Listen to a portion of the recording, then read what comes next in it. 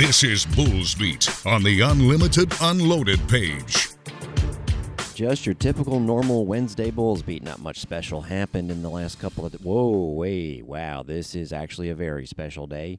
We had big news when it came to the football stadium, the on-campus football stadium, receiving officially the funding required to help build it. And, oh yes, the baseball team gave us an amazing win.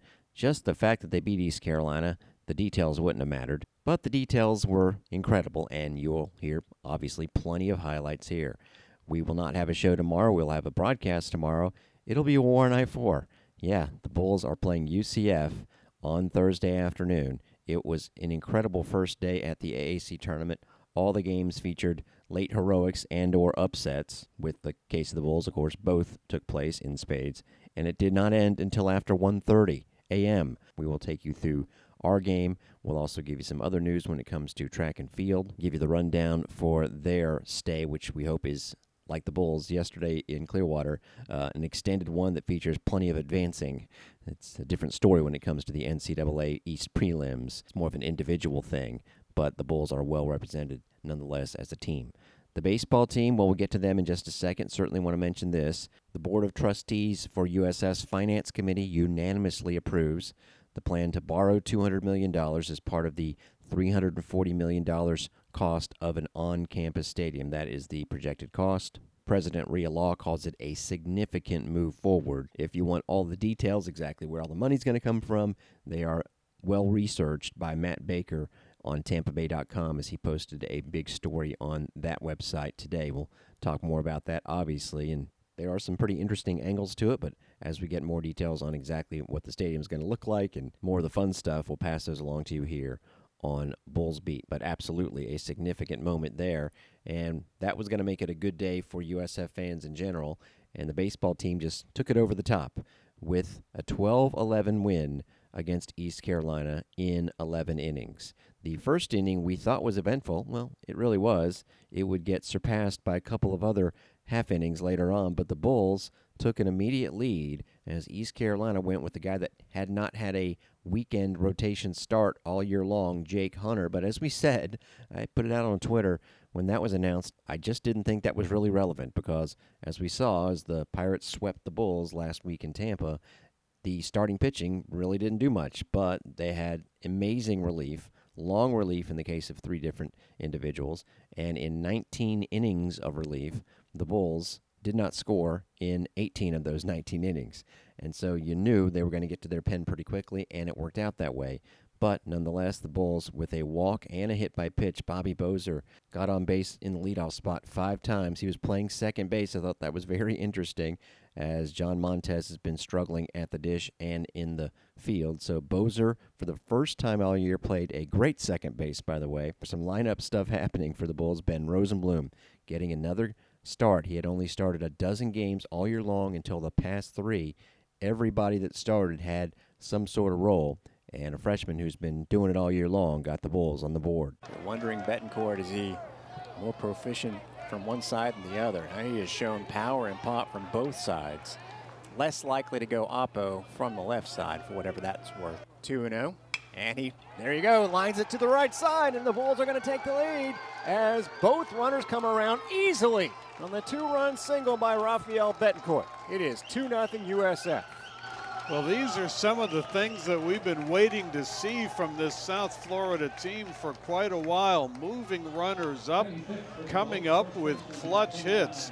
And all of a sudden, they're up 2 runs. Great job by Betancourt to drive that ball into right field and knock in 2. Should also mention what put the runners both in scoring position was a wonderful bunt by Drew Brutcher. He had one of the more eventful days of any Bull. So it was 2-0, and Jack Siebert, who pitched well against East Carolina, a team that in 3 games got out-homered by the Bulls. It actually put the Bulls ahead of the Pirates in the home run hitting category for the season. Well, they made up the difference immediately. Mr. Starling, who is a Florida kid himself. And that ball is lined deep to left field, and if it's fair, it is gone. It is fair, and it is gone. Siebert got too much of the plate with that 0-2 pitch, and Starling with his 9th home run of the year has immediately put the Pirates back to within a run. Carolina and the Bulls reconvene. It just seems like they play every year. It had been a while. Before last year, Cunningham rips that ball deep to left field. Brodell, Mayo, watch it sail out of here. My goodness, that was quick. 2 home runs and then a triple where, by the way, it could have been an inside the park home run. Justin Wilcoxon, their catcher, nailed the bottom of the wall and it bounded into the middle of the outfield. So with 1 out here, it looked like the Pirates are going to take the lead right away. A man on third base and 1 out, 2-2 already in the bottom of the second. Or he'll just golf it to left field, and it hangs up for Brodell. That was not an easy catch, and this could be a chance at a play at the plate. Relay Besankovic, and they got him! Unbelievable! Wilcoxon didn't think it was going to get caught, stumbled. They are going to review it, but if the review is, was he out at home, I don't think there's any doubt about it. So that, first of all, could have easily been a hit. Secondly, should have scored a run. And it kept the Bulls in the game, although East Carolina would eventually have a big inning anyway. I probably, mentioning replay, need to go back to after the first home run, where, if you didn't catch it, the Pirates, had a player get ejected.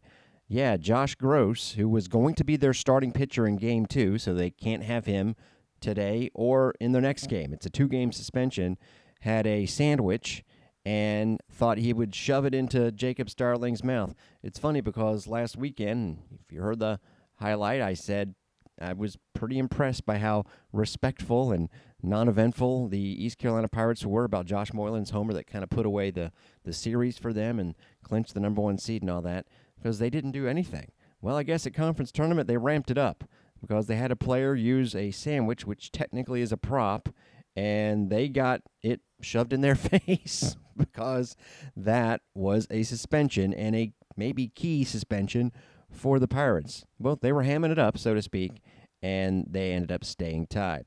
Actually, when they did take the lead in the second inning, again, it could have been a bigger inning, but Hunter Mink coming in early for Jack Siebert did a great job. They were lining singles off of Siebert. Then Barini with the sacrifice bunt, and after a walk by Siebert to load up the bases, that was it for him. Mink comes in, allows a sacrifice fly, and then strikes out Carter Cunningham. Then the game, of course you knew it would sort of calm down for a little bit. Even though the Bulls put multiple runners on base, they had runners in scoring position basically every inning. The fourth was especially agonizing because it was first and third with 1 out. He had a couple of well-hit balls that get caught. Then in the 5th inning, it was a long 20-minute scoreless 5th inning. In this case, it was first and third and nobody out for the Bulls as Bobby Bozer was hit on a 3-2 pitch. Then a wild pitch from Danny Beal ends his day. That's the guy that went 6 innings against the Bulls and did not give up a run. So when Eric Snow singled, you had runners on first and third, but a key strikeout by Drew Brutcher said he had a very interesting day. Rafael Betancourt strikes out, and this guy who's striking him out, Landon Ginn, is just methodical and taking his time and not really blowing anything past the Bulls, but getting the job done. Meanwhile, after a 20-minute top of the 5th where it sure looked like the Bulls were going to score, here comes Hunter Mink for about a 5-minute bottom of the 5th, and then the Bulls finally broke through with a tying run in the top of the 6th. Marcus Brodell singled to end Ginn's day. Then he steals second. Oh, yeah, stolen bases for the Bulls. That was one of the amazing stats in this game. Now, they had some at the end where the Pirates were not even going to attempt to throw them out. It was more situational. But 6 steals. Do you know that it took the Bulls until April to get their 6th steal on the season? They had 6 steals in this game. So Brodell gets that key one in this situation in the 6th, and it would eventually allow him to score after Ben Rosenblum was plunked. He stole second base, and it allowed this to tie the score. Spivey at the belt. Here's a ground ball to second. It'll score the run. Sankovic is thrown out, but the Bulls have tied this up. It's 3-3. Great thing about that, the obvious, the score, but also making contact. Great swings. That was his lightest contact in his 3 at-bats, but he had that coming. Indeed, but the Bulls kind of fizzled out there, and, well, it looked like it was going to bite them completely. They had 10 runners stranded on base through the first 7 innings, and East Carolina finally got to Hunter Mink in the bottom of the 7th in what looked like, for certain, a put-away situation. Barini, who already has one sacrifice today, comes to the plate. Squares to bunt, gets knocked down by an inside fastball. He bunted it to Mink, and Mink runs it to first. There's a ground ball base hit up the middle. This is going to score Makarevich, and it's 4-3 East Carolina. Lane Hoover comes up with a base hit. 3-2 on Starling. Runner goes, ball is driven to left field. That's going to be over Grodell's head and off the wall. Hoover will score. It'll be an RBI double for Starling, and the Bulls trail 5-3. 1-2 pitch on the way. Line drive, base hit into left field. Turning third is Starling. The throw will not be in time. It's 6-3. Josh Moylan drives in his 59th run of the year. And they actually were with 2 outs without a hit yet. That's changed. And there is a line drive, base hit. It kicked up chalk on the right field line. It's going to be a double for Wilcoxon. Moylan will score, and it's 7-3. We're going to have a pinch hitter for Nowak. Cam Clonch will bat, so he will presumably stay in the DH spot, and he grounds one through the hole on the left side. Grodell comes up throwing, play at the plate, safe. It's 8-3. 2-0 pitch. Ground ball, base hit just inside the line, down into the right field corner. Johnson will slide into second with a double. Williams scores, and it's 9-3. 4 straight 2-out hits, and none of them have been cheapos. And if you asked me if I thought the Bulls were going to have an answer for that, I would have said, honestly, 100% no. But very first pitch of the 8th inning at least gives you a sliver of hope. It's 9-3 as we start off the 8th. Well, Marcus Bodell starts it in style, lines it deep to right, and that is out of here. Of all the nicks and knacks and knocks the Bulls took in the last inning, Marcus Bodell says, I'm just going to start this one off the right way with one big swing. It's 9-4. How about that? His first home run of the year, 7th driven in, and a no-doubter. Driven over the wall and right. The Bulls would score 2 in the frame, but again, it was an RBI ground out in a situation where you needed hits. With 2 outs, Drew Butcher strikes out looking, and at that point, the Bulls were, well, 0 for 8 with 2 outs in the game. So as we said on the air, the way around that is to score a bunch of runs and make a lot of things happen before you get to 2 outs. You could say that took place in the 9th inning, entering which, by the way, the Bulls, with runners in scoring position, were 3 for 16. My, how things changed. In real time, what with a bunch of different pitchers for the Pirates, it was about a half-hour, half-inning, but we've trimmed it down to a good 5 minutes or so, and I mean a good 5 minutes. And that ball is lined by Betancourt. Boy, the Bulls are just swinging early in counts now. Change their approach, and it's working out. Another leadoff hit for the Bulls as they've been on base more often than not to lead things off today. Big difference, not just with the 2-out hitting, is left on base. 10 for the Bulls, just 4 for East Carolina. Oh, that one is lined, and that is going to get down for another base hit. Betancourt will stay at second, and the Bulls are stockpiling him here in the last 2 innings. Rodell backing away. And it's behind 0-2 all of a sudden. So he is truly going in and out with his pitching deliveries, and both were well spotted. Pitch number 20 coming up. And it's lined up the middle, and it gets through just barely. Betancourt's got to hoof it to third base because he had to come back, and the bases are loaded. Brodell just with an excuse me swing, and it looked like that maybe the shortstop Barini was going to get to it and get maybe a catch out of midair. That's why Betancourt had to hold up, but no, the bases are loaded. Yeah, Betancourt was literally all the way back to second base. My first thought was that he was going to get forced to third, but he got there in time, and now they're loaded. And indeed, the Bulls have really, I think you'd have to say it, for the 4th time today, issued an at least inning earlier than expected exit for a Pirates pitcher, so they're doing some good work. Let's see if they can really make it something special. Garrett Saylor's not a bad guy to bring out of the pen. No saves, I think that's worth noting. Bases loaded. After they scored 2 in the 8th, it's 9-5 in the 9th, and that is a chopper that scoots through the middle. Looked like a double play ball, possibly off the bat, and instead, 2 runs will score. It's 9-7. Rosenblum having a day. And honest to goodness, I thought 6-4-3 off the bat. It took a funny bounce right at the end on the shortstop, Joey Barini. I think it's going to go as a base hit. But now the Bulls have the tying run at first base, and there's still nobody out in the inning. Just a bizarre play. Rosenblum's 3rd hit, and yes, no one out. Jackson Mayo looking for his first hit. Bulls are starting to find some things now. Down 2. Mayo lines that one, and that could get down. It does. They're going to go ahead and send home the next run, and it's 9-8.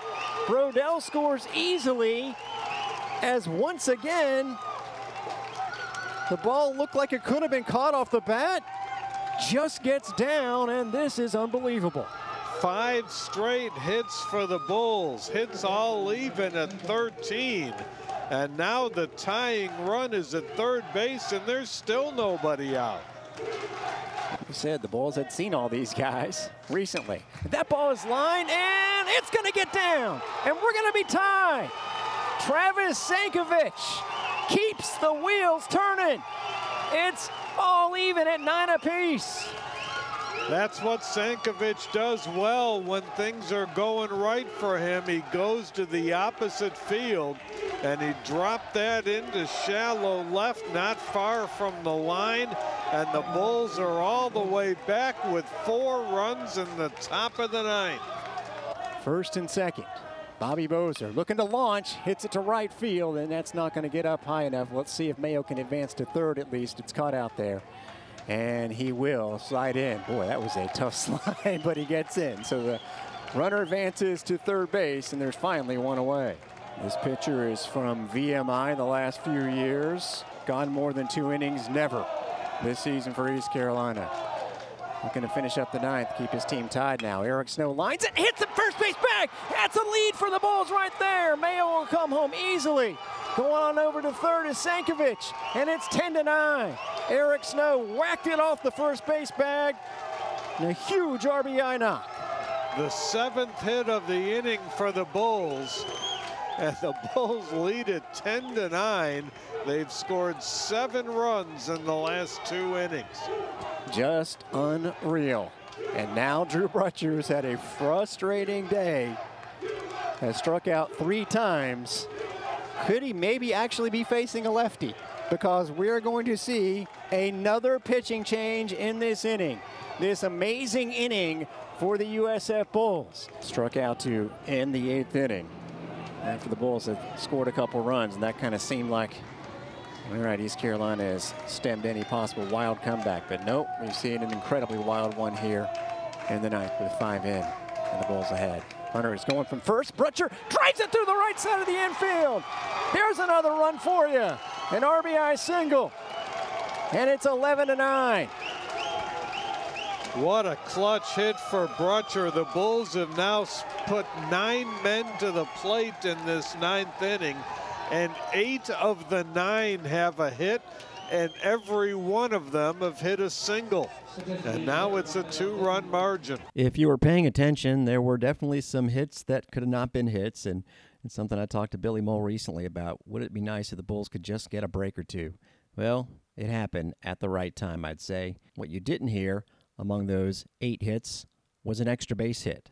And this is something that, again, going into the inning, Bulls had a normal offensive day going on, and you would not have even bothered to notice. But definitely noticed as the game got to the end that, whoa, other than the Brodell homer to start things off in the 8th inning, it was all singles for the Bulls against an East Carolina team that had just recently, 2 weeks prior, against Campbell in that wild 14-13 game. That was their only time they'd allowed their opponent to score double-digit runs, which is really amazing if you think about it. And the 19 hits the Bulls had yesterday bested that Campbell mark by 3 for the most hits against East Carolina.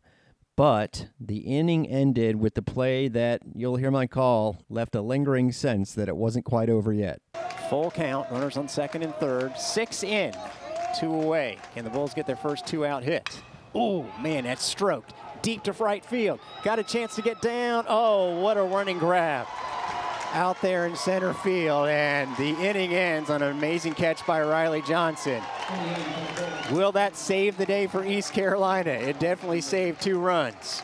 But 6 runs on 8 hits in the frame. Now, East Carolina only has 1 right-handed bat in their normal lineup, which is just crazy if you think about it, and then 1 switch hitter to make it 7 out of 9 lefties. And Nolan Hootie shut them down. This was on Saturday. He threw 95 pitches and went 6 innings, did not give up a run, only walked 1.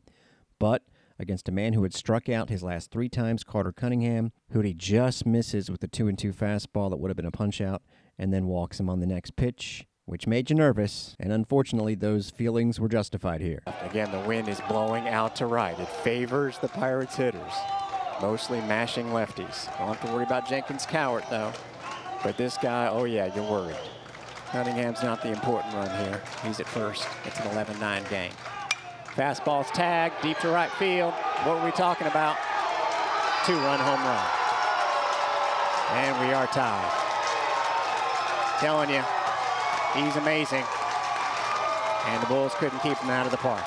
That ball was no doubt gone off the bat. And for the second time in the day, you thought the game was, well, not going to be won, frankly. Even though the score was tied and there was still game to be played, it's just what the Pirates do. They win so many games when they have to come back, not from quite the dramatic circumstances that unfolded in Clearwater, but again, it wasn't surprising. But give him credit, Nolan Hootie, and he was kind of shaky, he was falling off the mound on a couple of pitches, was able to get the next 3 guys out. But here comes top of the 10th, and East Carolina stays with its little-used lefty, Eric Ritchie, and he gets them 1-2-3, again after they had scored 8 runs in their previous 2 innings. So here we go, and Boogie Brown comes in, yet another lefty. So the Bulls essentially use Jack Siebert, Hunter Mink, and Boogie Brown, who would be their 3 starters in a regular rotation. And now it's all or nothing, because if you lose this game, you're having to play again the next afternoon, and all the guys that pitched are off the table. Now at least maybe 1 or 2 of them could be available with an extra day of rest. Brown didn't have to throw too many pitches, but he did walk the leadoff man. Joey Barini, who had 2 sack bunts, didn't bunt, which was a little surprising in a tie game, but he grounded out, which served the same purpose. Then a very strange play. Lane Hoover, who gets credit for a sack bunt, and he's great at doing that. He has now 11 on the season and 30 on his career. But why would you do that with 1 out? So it gave the Bulls kind of an open base to play with against their only righty, Jacob Starling. I thought maybe they should have intentionally walked him if you were listening, and none of the pitches were really close, but it turned out to be an actual walk. Then he steals second. However, Cunningham flies out, and the game stays tied. Frankly, it just felt like East Carolina was going to do its normal thing and win it in the 10th. Didn't happen. We head to the 11th. Travis Sankovic starts it off with a single. Bobby Bozer actually strikes out. This is all against Ritchie, who had never thrown more than 2 innings in a game, and, well, maybe that caught up to him. Eric Snow singles on a 2-0 pitch the other way. The Bulls were getting that done. They were hitting the ball the other way. Make it a 3rd time as the East Carolina Pirates paying Drew Brutcher the ultimate respect of having him shifted, leaving a little spot on the left side of the diamond open. More curveballs are coming. Bulls have hit some today, including Brutcher last time up. And he does that time, and they had to hold Sankovic. He got a late jump, but I think he's still going to have plenty of time to score. He does, and the Bulls retake the lead. Brutcher gets a big pat on the helmet from Dusty Snyder out there, and it's 12-11. Brutcher comes through with his 2nd RBI single in the last 3 innings. And again, like Sankovic, who started things off, he goes opposite field. Bulls have a lot of lefties who use the entire ballpark, and Brutcher is one of them. And now it's 12-11. That's 19 hits for the Bulls. And again, 18 of them singles. However, for a second time after a big inning, here comes Joaquin Moncay with what would have been a 2-run single. He had a 2-run double robbed, as you heard at the end of the 9th inning, by Riley Johnson. This one was hooking and just, again, the other way, got caught out in right field. So 12-11, hardly comfortable, especially with Josh Moylan coming up to start things off. But Boogie Brown shut him down. Moylan a triple away from the cycle, as we mentioned, but he won't get it there. Curveball swung on a miss, strike 3, and why does that feel like a huge out to start things off? Well, it's a great job by Brown coming back with the breaking ball and getting Moylan to swing through it. Got to keep the ball in the ballpark in this bottom of the inning here. You've got a lot of powerful hitters coming up. Another one at the plate now. Moylan hit his 14th earlier. This guy was gunning for number 9, Justin Wilcox, and he does have a triple today along with an RBI double. There's that breaking ball, and it chops. Moncay's got a little bit of a run to get to the bag, but he'll make it, and there's 2 away. Curveball over to second base. Bobby Bozer fields it, throws to first, and the Bulls win it. An amazing extra inning victory, knocking off the top seed. Down 9-3 after 7 innings of play, seemingly out of it after the Pirates scored 6 in the 7th. The Bulls rally back, take the lead in the top of the 9th, bounce back after the Pirates had an answer, and they win it here, putting up 19 hits in an epic performance. Absolutely stunning. And now the Bulls get a day off and they face the UCF Knights. Oh, yeah. Tune in for more drama on Thursday afternoon. That is indeed the Bulls' opponent. In this game, of course, both teams went all out when it comes to their pitchers. And again, East Carolina will not have Josh Gross because of the prop celebrating a home run. And by the way, I think that might have been over the top to have to face a suspension. Who knows if that changes? But as we're taping this, it'll probably be Trey Savage pitching to keep East Carolina's conference championship hopes alive. Now remember, they're going to make the NCAA tournament regardless, and they're trying to play to win this title and host a regional. They're on that bubble right now. East Carolina will play Cincinnati at 3. The other elimination game on the other side of the bracket, of course, it's the 2 against the 3. As the bottom 3 teams all won, including 7th-seeded Tulane, topping Houston 10-8. Tulane scored 8 runs in the second inning. Houston answered back with 5 to make it an 8-7 game, but only single markers, a few of them, the rest of the way. We talked about how the starting pitching was a little bit irrelevant in our game. How about Tulane's ace, Ricky Castro, giving up 10 hits, 7 runs in 2 innings, and Houston's Josh Eknes giving up 7 runs in 1 inning, and the rest of the way, pitching was great. Chandler Welch threw 5 2/3 innings for Tulane, was the savior for them. And then in the game that ended at 1:30 in the morning, Memphis defeats Wichita State 10-6. Memphis did not have to use its ace pitcher, Dalton Fowler, so that's something to file away. Do they even throw him against Tulane or save him for a potential clinching situation on Saturday? So our half of the bracket, it's the Bulls against UCF on Thursday. The winner goes right to Saturday and is 1 win from clinching a spot in Sunday's championship game. The loser tomorrow has to turn around and play on Friday against that East Carolina-Cincinnati winner. Of course, if you're the Bulls, I'll say it, wouldn't mind seeing Cincinnati pull the upset off there. But either way, you definitely want to get the win because the team that goes 2-0 goes right to Saturday and, like I say, is 1 win away from advancing into the championship game. If you lose your first game, you get another chance at the team that just beat you. Other side of the bracket, the Tulane-Memphis winner will be in that same spot. Unbelievable stuff in Clearwater. And again, we'll be on the air for Game 2. A lot of good information tweeted out today by the USF baseball account on how affordable the tickets are. Show your student ID. You get in for $6, so hopefully there's a good crowd of Bull supporters in the Warren I-4 on Thursday afternoon. We'll also be supporting from afar the USF track and field team. Again, 24 individuals and part of relay teams qualified for the East Prelim track meet in Jacksonville at UNF. Michael Bourne starts things off for the Bulls at 6 o'clock. He is in the 110 hurdles, school record holder in that event. Pole vault is tonight as well if you want the full schedule and all of the names of the competitors and when their events are. Nice article posted now on gousfbulls.com.